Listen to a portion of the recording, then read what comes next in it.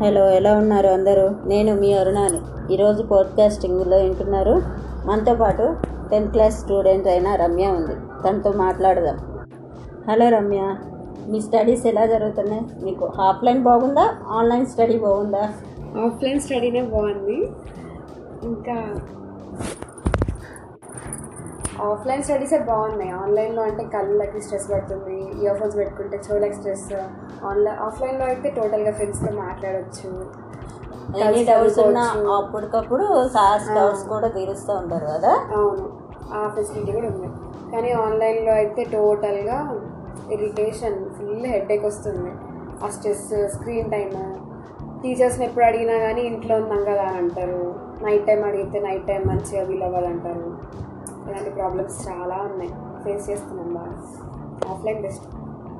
Exam preparation ఎలా జరుగుతుంది? ఇప్పుడు టీచర్స్ ఆన్లైన్లో మీకు కాంటాక్ట్లో ఉంటారా, లేకపోతే క్లాసులు జరిగేటప్పుడే మీరు క్వశ్చన్స్ అడుగుతూ ఉంటారా?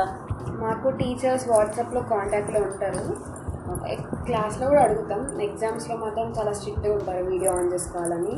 ప్రిపరేషన్స్ అయితే ఫ్రెండ్స్తో ఆన్లైన్లో ఎట్లాగో కాంటాక్ట్ ఉంటుంది కాబట్టి వాళ్ళతో కలిసి చదువుకుంటాం, వీడియో కాల్స్లో, స్కైప్లో.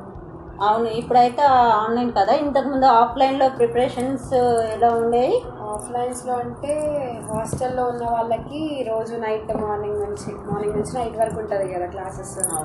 మొత్తం చదువుతూ ఉంటాం, చాలా బాగుంటుంది. అందరం కలిసి చదువుకుంటాం, ప్రిపేర్ అవుతాం మంచిగా. నెక్స్ట్ డే ఈజీగా రాయొచ్చు ఎగ్జామ్.